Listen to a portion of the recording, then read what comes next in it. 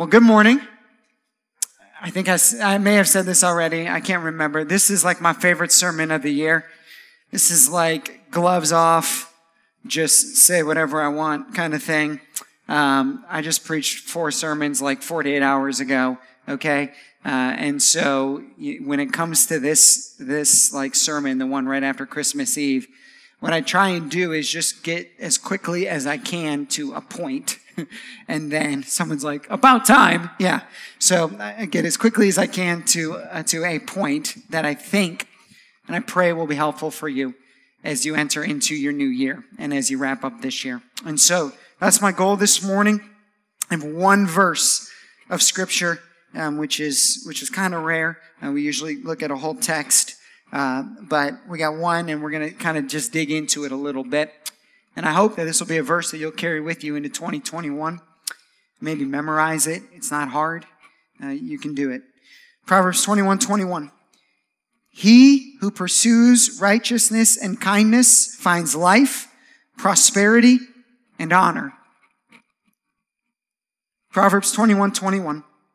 He who pursues righteousness and kindness finds life, prosperity, and honor. What you pursue will dictate what you find. What you pursue will dictate what you find.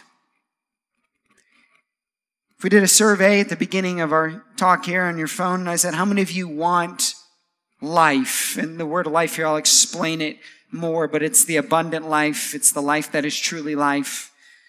Everyone would say yes. Oh, we're doing it. Okay. I like it. If I ask you, how many of you want to be known as a person of honor? Of course, you'd say yes. Say, how many of you want prosperity in the biblical sense or the world sense? You'd say yes. So we want life, the life that is truly life, a good life. We want prosperity. We want honor. How do we get to those things? What you pursue will dictate what you find. Said another way, what you pursue will dictate where you arrive. He who pursues righteousness and kindness finds life, prosperity, and honor. So when I was a high school football player, we did a drill called the pursuit drill. And for those of you who don't know what football is, there's offense and defense. And on defense, you're supposed to tackle the other team. Some of you are Browns fans. You don't know what that means either. And so what you're supposed to do is you're supposed to get to the guy who's carrying the ball, and you're supposed to tackle that person. And a drill that we did is called the pursuit drill. And so imagine the stage was a field, and you'd be all scattered around the field like you normally would, the defensive side. And then the offense would be played by like a coach or just somebody else who wasn't on the defensive side. And there'd just be one person. You weren't actually allowed to tackle them. And they would just run with the ball, and they would run at an angle. And the point of the drill was threefold. First, it was that wherever you were on the field to get to the ball carrier at max speed. Second, it was to make sure that you took the right angle when you were going. And so they would run. And so if I was here and I knew the speed, I wouldn't run at a straight line because then he'd be gone. So I'd run at an angle, right, so that I could make a tackle. And then the third thing, the point of the drill, was to make sure that you weren't being a selfish football player. And if they ran that way, you didn't just like stand over here and say, they'll take care of it. Okay. So 3 points to the pursuit drill. Your intensity, your focus, like run at the right angle, and your selflessness, being a team player. Now, that pursuit drill that I learned in high school, football, and we did it like every day during defensive practice to drill this in, helps us understand today this idea of he who pursues righteousness. He who pursues righteousness. One translation says, he who hunts for righteousness. I've never hunted though, so we're not going to tell hunting stories. He who pursues righteousness. He who goes after it with intensity, focus, and selflessness. Let me give you a working definition for biblical pursuit. Biblical pursuit is this: to proactively go after something with intensity, focus, and selflessness. To proactively go after something with intensity, focus, and selflessness. All three elements have to be present for it to be biblical pursuit. Intensity. I'm going to get there as quick as I can. Focus. I'm not going to take my eyes off of where I'm trying to go. And selflessness. I'm not going to try to get to that something for selfish reasons, but selfless ones. That is biblical pursuit. Now, biblical pursuit, well, let me work our definition back into our verse. He who proactively goes after righteousness and kindness with intensity, focus, and selflessness finds life, prosperity, and honor. You want life, prosperity, and honor? Yeah. Then proactively go after righteousness and kindness with intensity, focus, and selflessness. Now, unfortunately, there are false pursuits or fake pursuits. We think we're doing biblical pursuit, but we're not actually doing biblical pursuit because it lacks one of these three things: intensity, focus, or selflessness. So let me give you a couple of them. Let's start with worldly pursuit. Worldly pursuit proactively goes after something with intensity, focusness, for self-centeredness. That's worldly pursuit. You're intense. You're focused. You watch Gary Vee on YouTube every morning, and you want to accomplish something, and you have a goal, and you have the 7 steps it's going to take you to get to that goal. But in the end, the only reason you want to get to that goal is a self-centered reason. I'm not saying it's necessarily bad. I won't say it's bad at all to have goals, to have dreams, to wake up with intensity and focus, and to want to accomplish something. I just won't call it biblical pursuit. Biblical pursuit is proactively going after something with intensity, focus, with selflessness. So that's worldly pursuit. Sometimes we try to trick ourselves into thinking that biblical pursuit is worldly pursuit, or that our worldly pursuit is actually a biblical pursuit. The motive underneath is the difference. Here's another one. Short-term pursuit is to proactively go after something with bursts of intensity, scattered focus, for motivations that change as quickly as storefronts at fallen timbers. Okay? I wanted to use metaphors we could all connect with. Now, here's short-term pursuit. You get really excited, and you have a burst of intensity, and you say, I'm going to read my Bible all 2021. And you get to Genesis 6, and you stop at Genesis 6. Or you say, I'm going to read my Bible, right? And then your focus goes, nope, I'm going to get on my social media. Or you have a motivation, like something happens and something motivates you and moves you, but it's one of those fleeting motivators. And so you start something, but then your motivation changes, so now you're over here. Short-term pursuit it involves a lot of starting and a lot of stopping and then a lot of restarting and then a lot of restopping. And the cycle just continues. And you might have the same goal right now that you had 7 years ago. Short-term pursuit. Let me give you the half-hearted pursuit. You sort of go after something with a level of intensity equal to Michigan's football season and the focus of a 5-month-old watching TV for whomever or whatever reason you want. Have you seen a Michigan game this year? Then you know what I'm talking about. Okay. It's an intensity that is lacking. And so you say, I want to get this done. I really want to get this done. And you have a plan or a path on how to get this done. But getting it done means you have to wake up 10 minutes earlier, and you don't even have enough intensity to get out of bed 10 minutes earlier. So it doesn't get done. Or it's one of those things in life that isn't going to just get done. Like, in order for it to get done, you have to make it get done. You got to work at it. And then the work seems too hard, and so abandon ship. That's a half-hearted pursuit. Or, again, your focus just starts moving around. And sometimes also your motivations change. You don't even know what your motivation is. Why are you going to school? I don't know. What do you want to do when you grow up? I don't know. Why are you spending all that money to go to college? I don't know. You know, if what you pursue dictates what you find, if you pursue, I don't know, you find, I don't know. Right? That's the half-hearted pursuit. Passive pursuit is this. You say you want to accomplish something, but you blame the world, the government, your parents, your upbringing, your boss, your past, or any other excuses that seem to fit a cultural normative where somebody at the end will say, yeah, that makes sense. Just stay in your mediocrity. Told you, gloves off today. Passive pursuit is when somebody goes, hey, weren't you trying to blank? Like, weren't you trying to get out of debt? And you say, yeah, absolutely. You just bought a brand new car. That doesn't make sense. Oh, well, here's a reason why. Oh, okay, that makes sense. Just stay where you're at. And that's what we look for when we're passively pursuing something. We just want somebody to come up next to us, give us a little hug, pat us on the shoulder, and say, no, it's okay. Just stay here. Just stay here. Next year. And then we find whatever excuse will work. It's the government's fault. It's the whatever.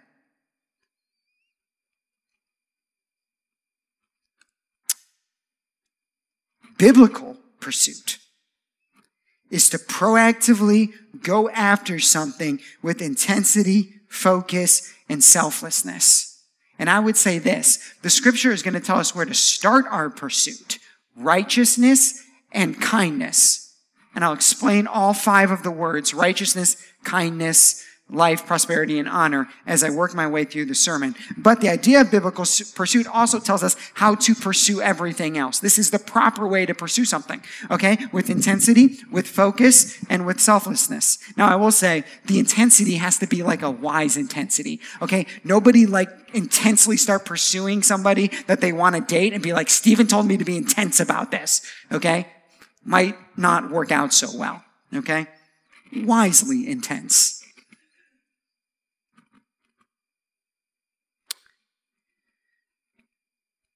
So the question then becomes this, what are you pursuing?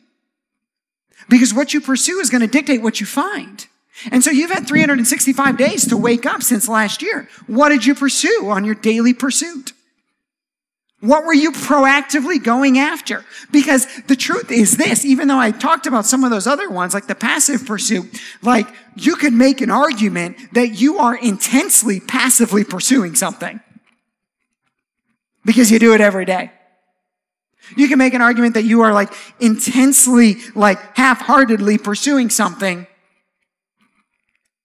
because it's the pattern of your life. What Solomon is interested here in, and I think what the lesson here for us is to ask ourselves, what will be the daily pursuit of my life? Without making any more excuses, without trying, without having motivators underneath that are constantly changing, like, am I doing this for me or am I doing this for the Lord, right? Without having my foundation, constantly shifting, but having an identity that's rooted in Christ. Okay, I get to wake up 365 days between now and next year. What are you going to pursue?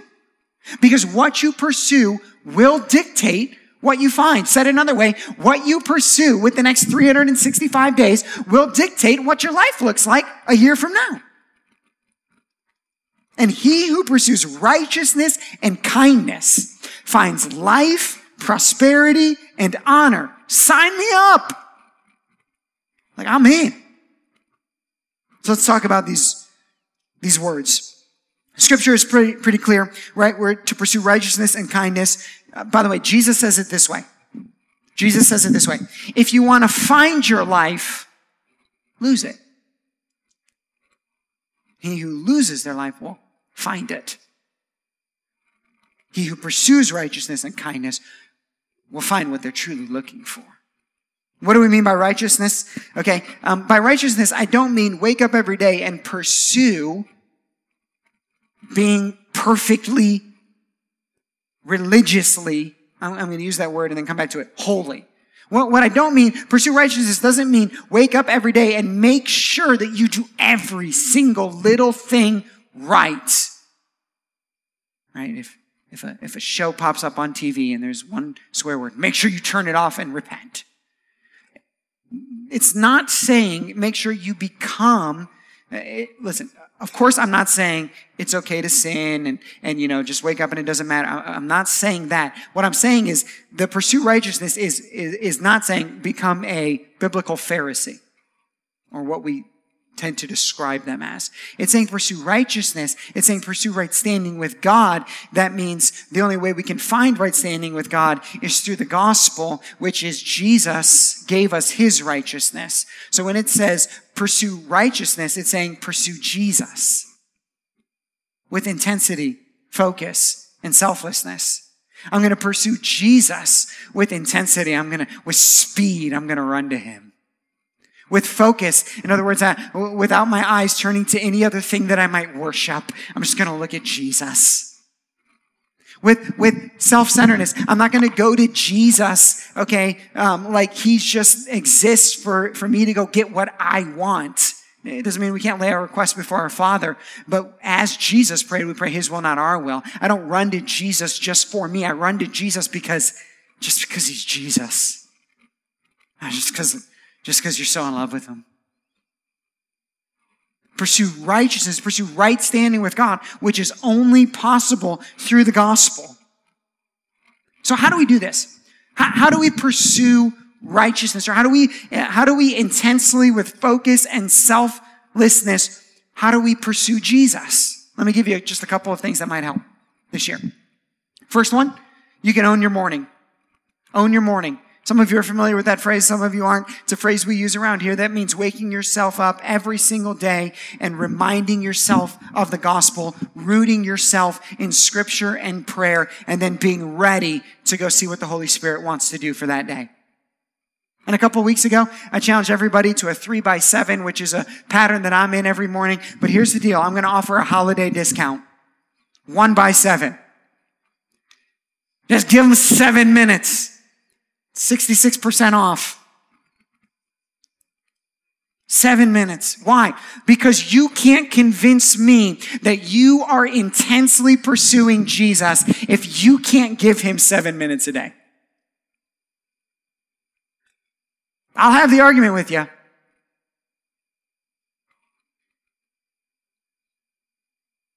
You can own your morning.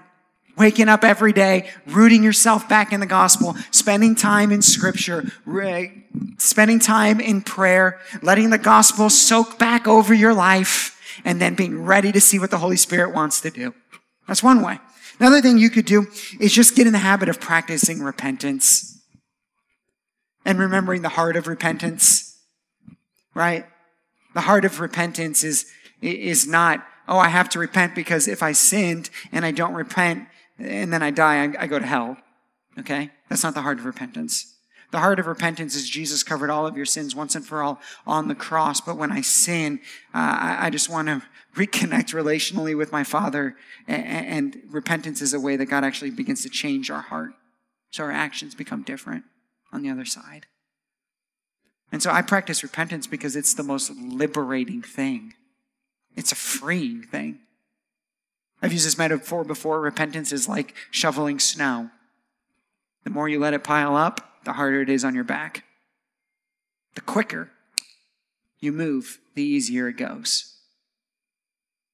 Tim Keller says it this way: the sign of Christian maturity is the gap between sin and repentance shrinks. Practice repentance. Heartfelt, meaningful repentance. And if on your other side of repentance, you don't feel the liberating power of God's grace and freedom, then let's chat about how to properly repent. Third thing you could do to pursue Jesus and righteousness in this way is seek godly wisdom for your life. Seek godly wisdom for your life. Why? Because what you pursue will dictate what you find. And so if you pursue worldly wisdom, you will find worldly wisdom. If you pursue things that aren't actually wisdom, then you'll arrive at things that aren't actually wisdom. If you ask certain people their opinions on certain things, and those certain people do certain things a certain way, then the opinion they're going to give you is going to lead you to do those certain things that certain way. And if that's not the way that you want to do them, then don't ask those people.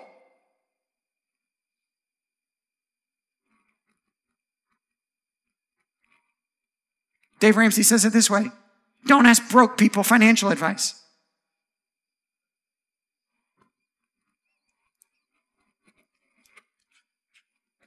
Seek godly wisdom for your life. There's a bunch of it in here, and there's a bunch of good people through Bible study and life groups and mentors and good friendships that can help you do this. And to seek it with intensity and focus. Focus in this one is, nope, James says, if I need wisdom, ask God. And so this year, when you need wisdom, you're going to ask God, and you're not going to ask the world. That's one way. Another thing you could do is this: allow reproof and correction without defensiveness. In Proverbs, one of the recurring themes all throughout Proverbs is this: fools hate correction. Wise people, or prosperous people, in some places, love correction. Want to be told, how do I do better? What did I do wrong?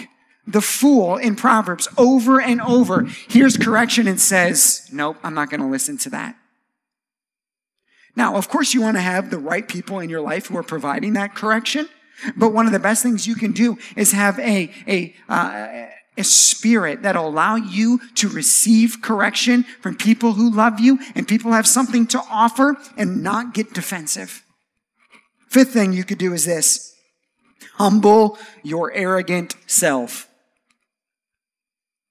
You say, how do you know that I'm arrogant? Because you just asked how I knew. Because it's in us all. Because humility is one of the keys to transformation. So just humble yourself. And when we begin to do these things, and these are just tips, these are practices, these are things that we can begin to apply into our life that help us when we wake up every morning to decide, I'm going to pursue righteousness and kindness because I want to find life, prosperity, and honor. And guess what? I want you to find life, prosperity, and honor. Desperately want that for all of you. And finding life, prosperity, and honor is not something that is contingent upon the circumstances of an outside world. Finding biblical life, prosperity, and honor is something that the world can't take. Which means if 2021 is worse than 2020, you can still find biblical life, prosperity, and honor. This is a massively important verse, friends. It is showing us how to wake up every single day. Okay, so we're supposed to pursue righteousness. The second thing we're supposed to pursue is kindness. Kindness, or love. Some translations say love, some say kindness. Proactively go after, with intensity, focus, and selflessness, kindness, or love.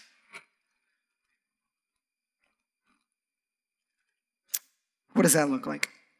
Let me give you 4 phrases of Jesus that might help you understand. The first one is this: love your neighbor as yourself.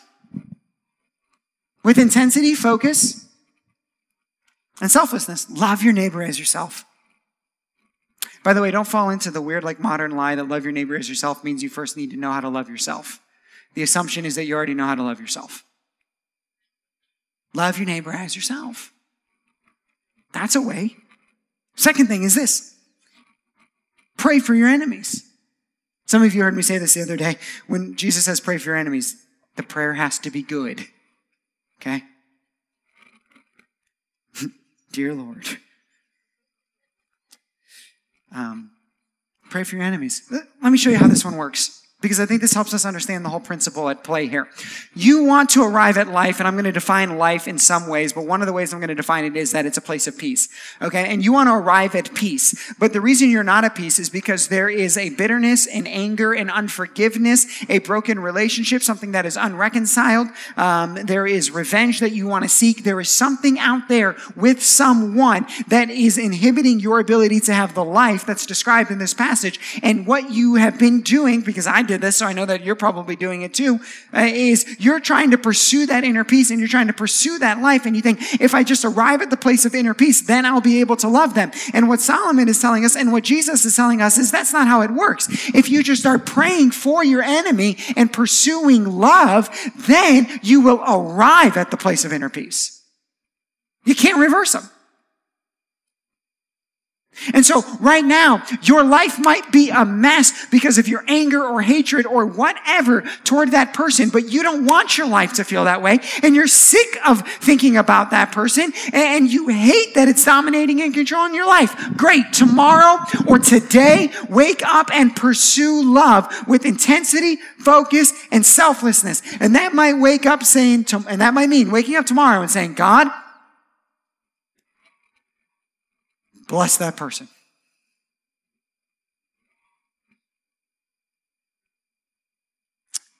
Do something great for them today. And the focus part comes in when the enemy says, you don't really mean that.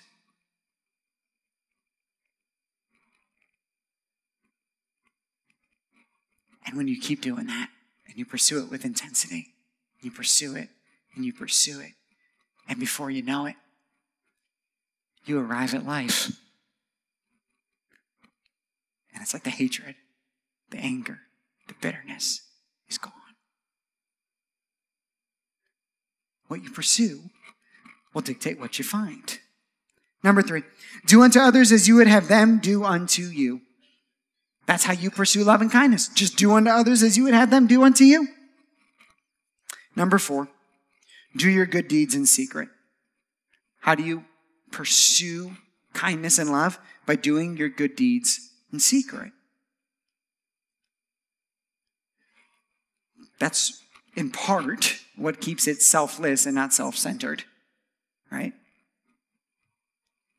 Like the moment that we do the good deed and then we make it about the public show of it, then it's no longer a good deed. It's just like your own personal PR.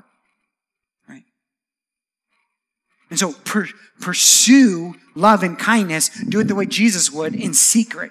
And, where even if nobody ever finds out, you're still going to do it. Why? Because that's how you know that you're doing it in selflessly and it's biblical. And when you do that, friends, when you and I pursue Jesus or righteousness, when we pursue kindness or love, when we proactively go after these things with intensity, focus, and selflessness on a continued pattern every day, waking up for a year saying, I'm going to do this and I'm not going to lose focus. I'm not going to be passive. I'm not going to be short-term. I'm not going to be half-hearted. I'm not going to be worldly. I'm going to biblically pursue these things. Then God makes you a promise here in Proverbs 21 that you will find life, prosperity, and honor.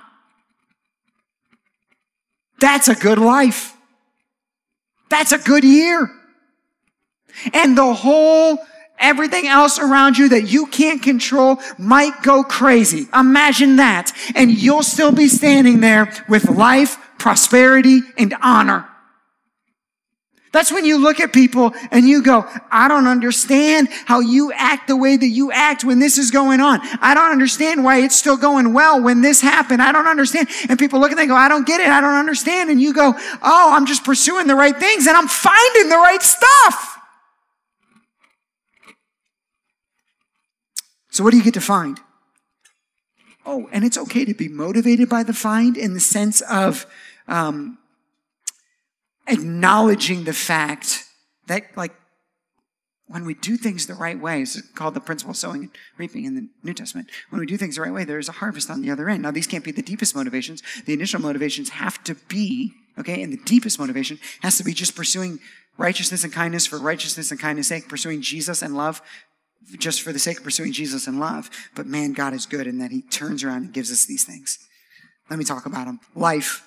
I'm going to define life in this way: soul satisfaction and emotional peace. When you proactively go after righteousness and Jesus with intensity, focus, and selflessness, you will find soul satisfaction and emotional peace. I would submit, when you pursue soul satisfaction and emotional peace, you won't find it. But when you pursue those things, then you'll get it.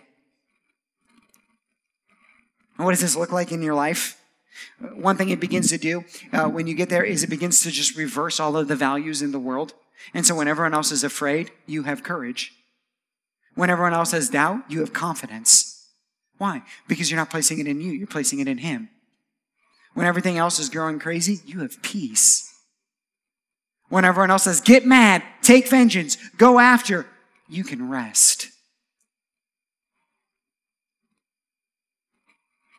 That's one way it begins to look in your life. Another way it begins to look is you have a healthy balance of work and rest.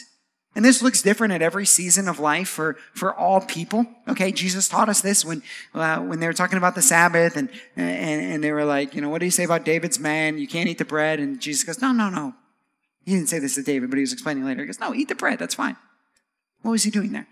He was showing us, that we don't live under a religious idea of Sabbath and rest, that it applies itself differently in different seasons of your life. But when you find this life, you'll find a rest and work rhythm.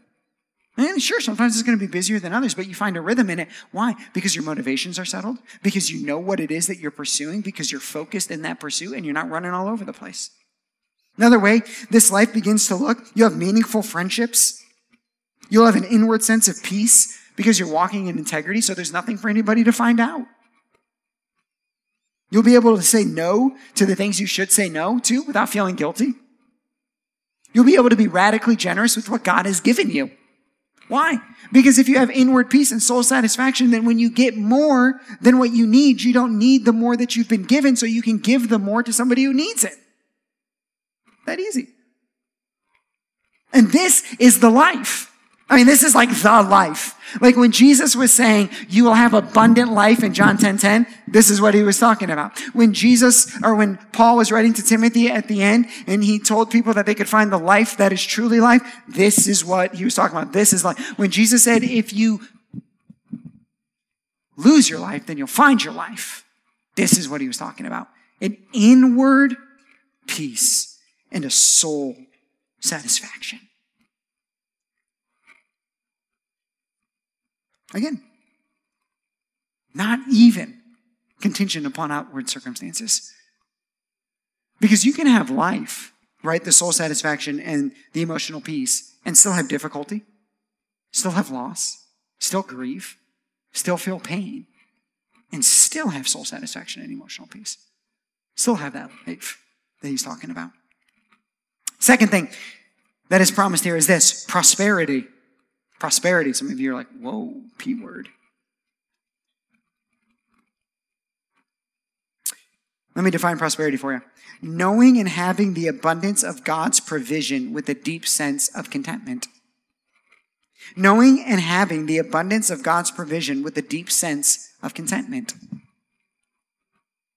When Elijah was on the mountain and God came and fed him with the birds, he was starving. Prosperity. See, prosperity is not a number.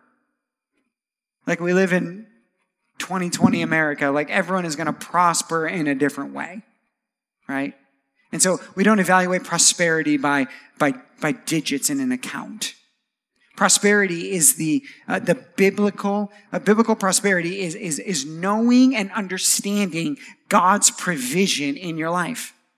And sometimes people's prosperity looks like 7, 8, 9 figures, and sometimes it looks like $7 or $20.20 that you hand out to somebody from our Christmas Eve service. Like biblical prosperity is just having this sense and this knowledge that God is going to take care of you. And then it's tied into a contentment. So you can't have biblical prosperity without also having contentment. You can have worldly prosperity without contentment, but you can't have biblical prosperity without contentment. And so one of the interesting things about like a prosperity type gospel or understanding in America is that in the conversation, they're always talking about more, which makes me think you don't actually have biblical prosperity because you're not content. Biblical prosperity is an understanding that God has like abundantly provided.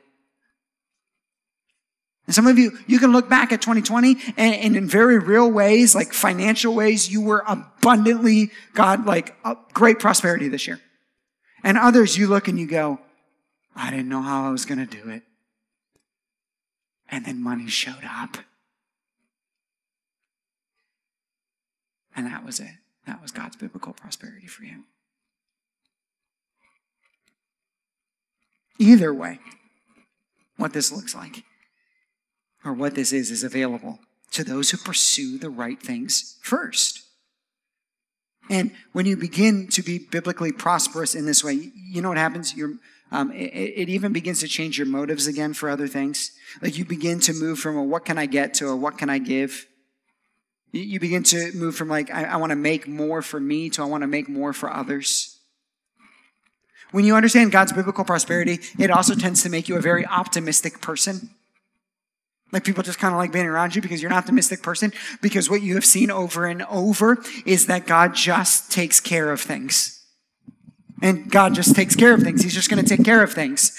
And the optimism, it's not rooted in some fake thing. It's rooted in real experience. And so when you pursue the right things, you find life and you find prosperity in this biblical sense. And here's the third thing it says, when you pursue righteousness and love, you also find honor. And here's how I define honor. The reputation and respect associated with a life well lived. Fake honor is when people have to lie at your funeral. Fake honor is when you pursue reputation and social standing, but it's really just about networking, not about serving anyone. Sometimes fake honor is revealed because when the position or place of service doesn't serve you or get enough notoriety, you bail. Real honor comes from a life well lived over a long period of time. Real honor is about legacy. Real honor is about the way people talk about you when you're not there. And when you pursue righteousness and love, when you pursue Jesus and love or kindness, then where it ends with is honor on the other side. Sometimes things are best described by an example. When I think of the word honor, my mind immediately goes to one of our elders, Frank. Frank's in his 70s, and since he has known Christ over these last 30, 40 years, he's just lived a steady, faithful life of pursuing Jesus and showing love. And whoever I meet, whatever circle it might be, speaks highly of Frank. That's honor. You want to be there someday. I do. How do you get there? Pursue righteousness and kindness. By the way, let me hit this for a second, because in a society, particularly those of us who are here who are under 25, in a society that is so concerned about status and creating fake reputation or fake popularity, which is really just a shadow of fake honor. We think there are these easy, cheap, quick ways to get there where we will be known and we will be loved and we will be famous, whatever it might be. And the Bible tells us that real honor is a long path of good, righteous, God-honoring, other-centered behavior. Friends, pursue that. It's way better. See, there are ways to pursue all of these other things. Like we can pursue life, but Jesus tells us if you hold on to your life, you'll never find your life. We can pursue prosperity, But the Bible tells us over and over, you can pursue prosperity and you might arrive at worldly prosperity, but it will cost you your life. And the Proverbs also has a lot to say about people who pursue honor for the sake of just being known. Most of it that the sham gets revealed in the end. But if you pursue righteousness and you pursue love, if you wake up every day as those are the things you run after, then you get all three. That's way better. Let me tell you 2 stories to close. One is like a modern story, and that is, I was listening to a podcast the other day, and there was a guy on the podcast who was an executive at Chick-fil-A in the early days of Chick-fil-A. And he says in the podcast, when I started at Chick-fil-A, I was the second person in the marketing department. When I ended, there were 300, okay? So he started pretty early. And he was reflecting back on a time in the 90s when this upstart new restaurant called Boston Market emerged. And Boston Market said that they were going to be a $1 billion business by the year 2000. This was in 1992. And so the Chick-fil-A executives went and they were studying Boston Market and they were seeing how Boston Market had taken private equity money and everyone was talking about them on Wall Street and all the business magazines. And this is the fastest growing. They're the next McDonald's. They're going to have stores all over the place. And they're opening 40, 50, 60 stores in a single market in a 12 to 24 month period. And all of the Chick-fil-A executives get back and they're having a meeting and Truett Cathy is there, who is the founder and CEO of Chick-fil-A. And they're all talking about, hey, if we do this and if we do that and if we take on some money and we do that, then we too can grow and we can add stores quicker and quicker and quicker. And they said, like, there was the moment, the executive said, where Truett Cathy was the most mad he had ever seen, and he slammed his fist. I don't know how old Truett Cathy was at this moment. He slams his fist on. And the boardroom quiets. He says, we are going to get better, not bigger. Because if we get better, eventually we'll get bigger. But if we get bigger, that doesn't mean we'll get better. By 2000, Boston Market was bankrupt, and Chick-fil-A was a $1 billion company. What you pursue will dictate what you find. Especially those of you who are younger. You get to set a life now, 50, 60 years of pursuing the right things.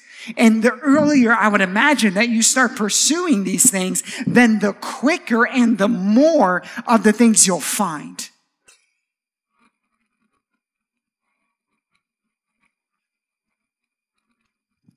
One last story.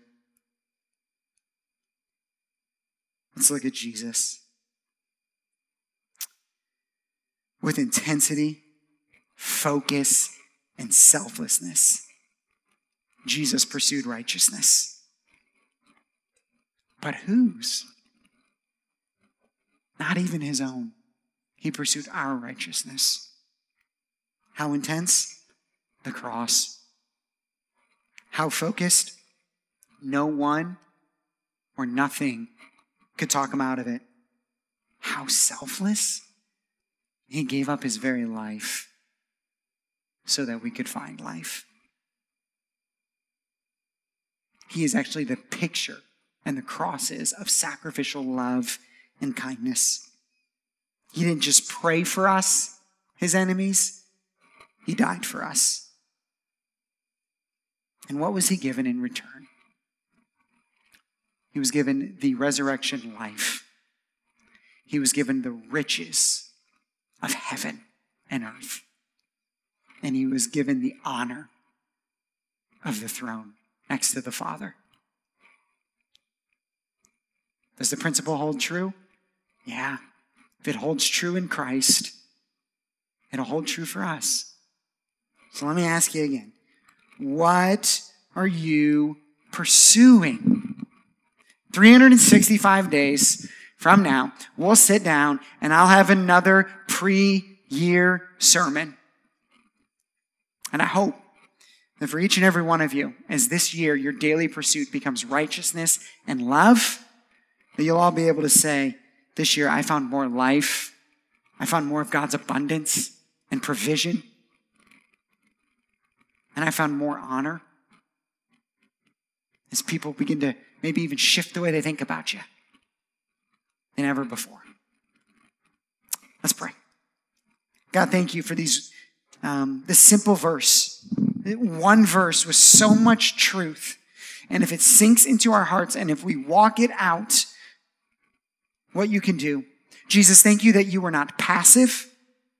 You made no excuses. Thank you that you were not half-hearted. You fulfilled it all the way to the end. Thank you that you were not selfish and just made yourself an earthly king.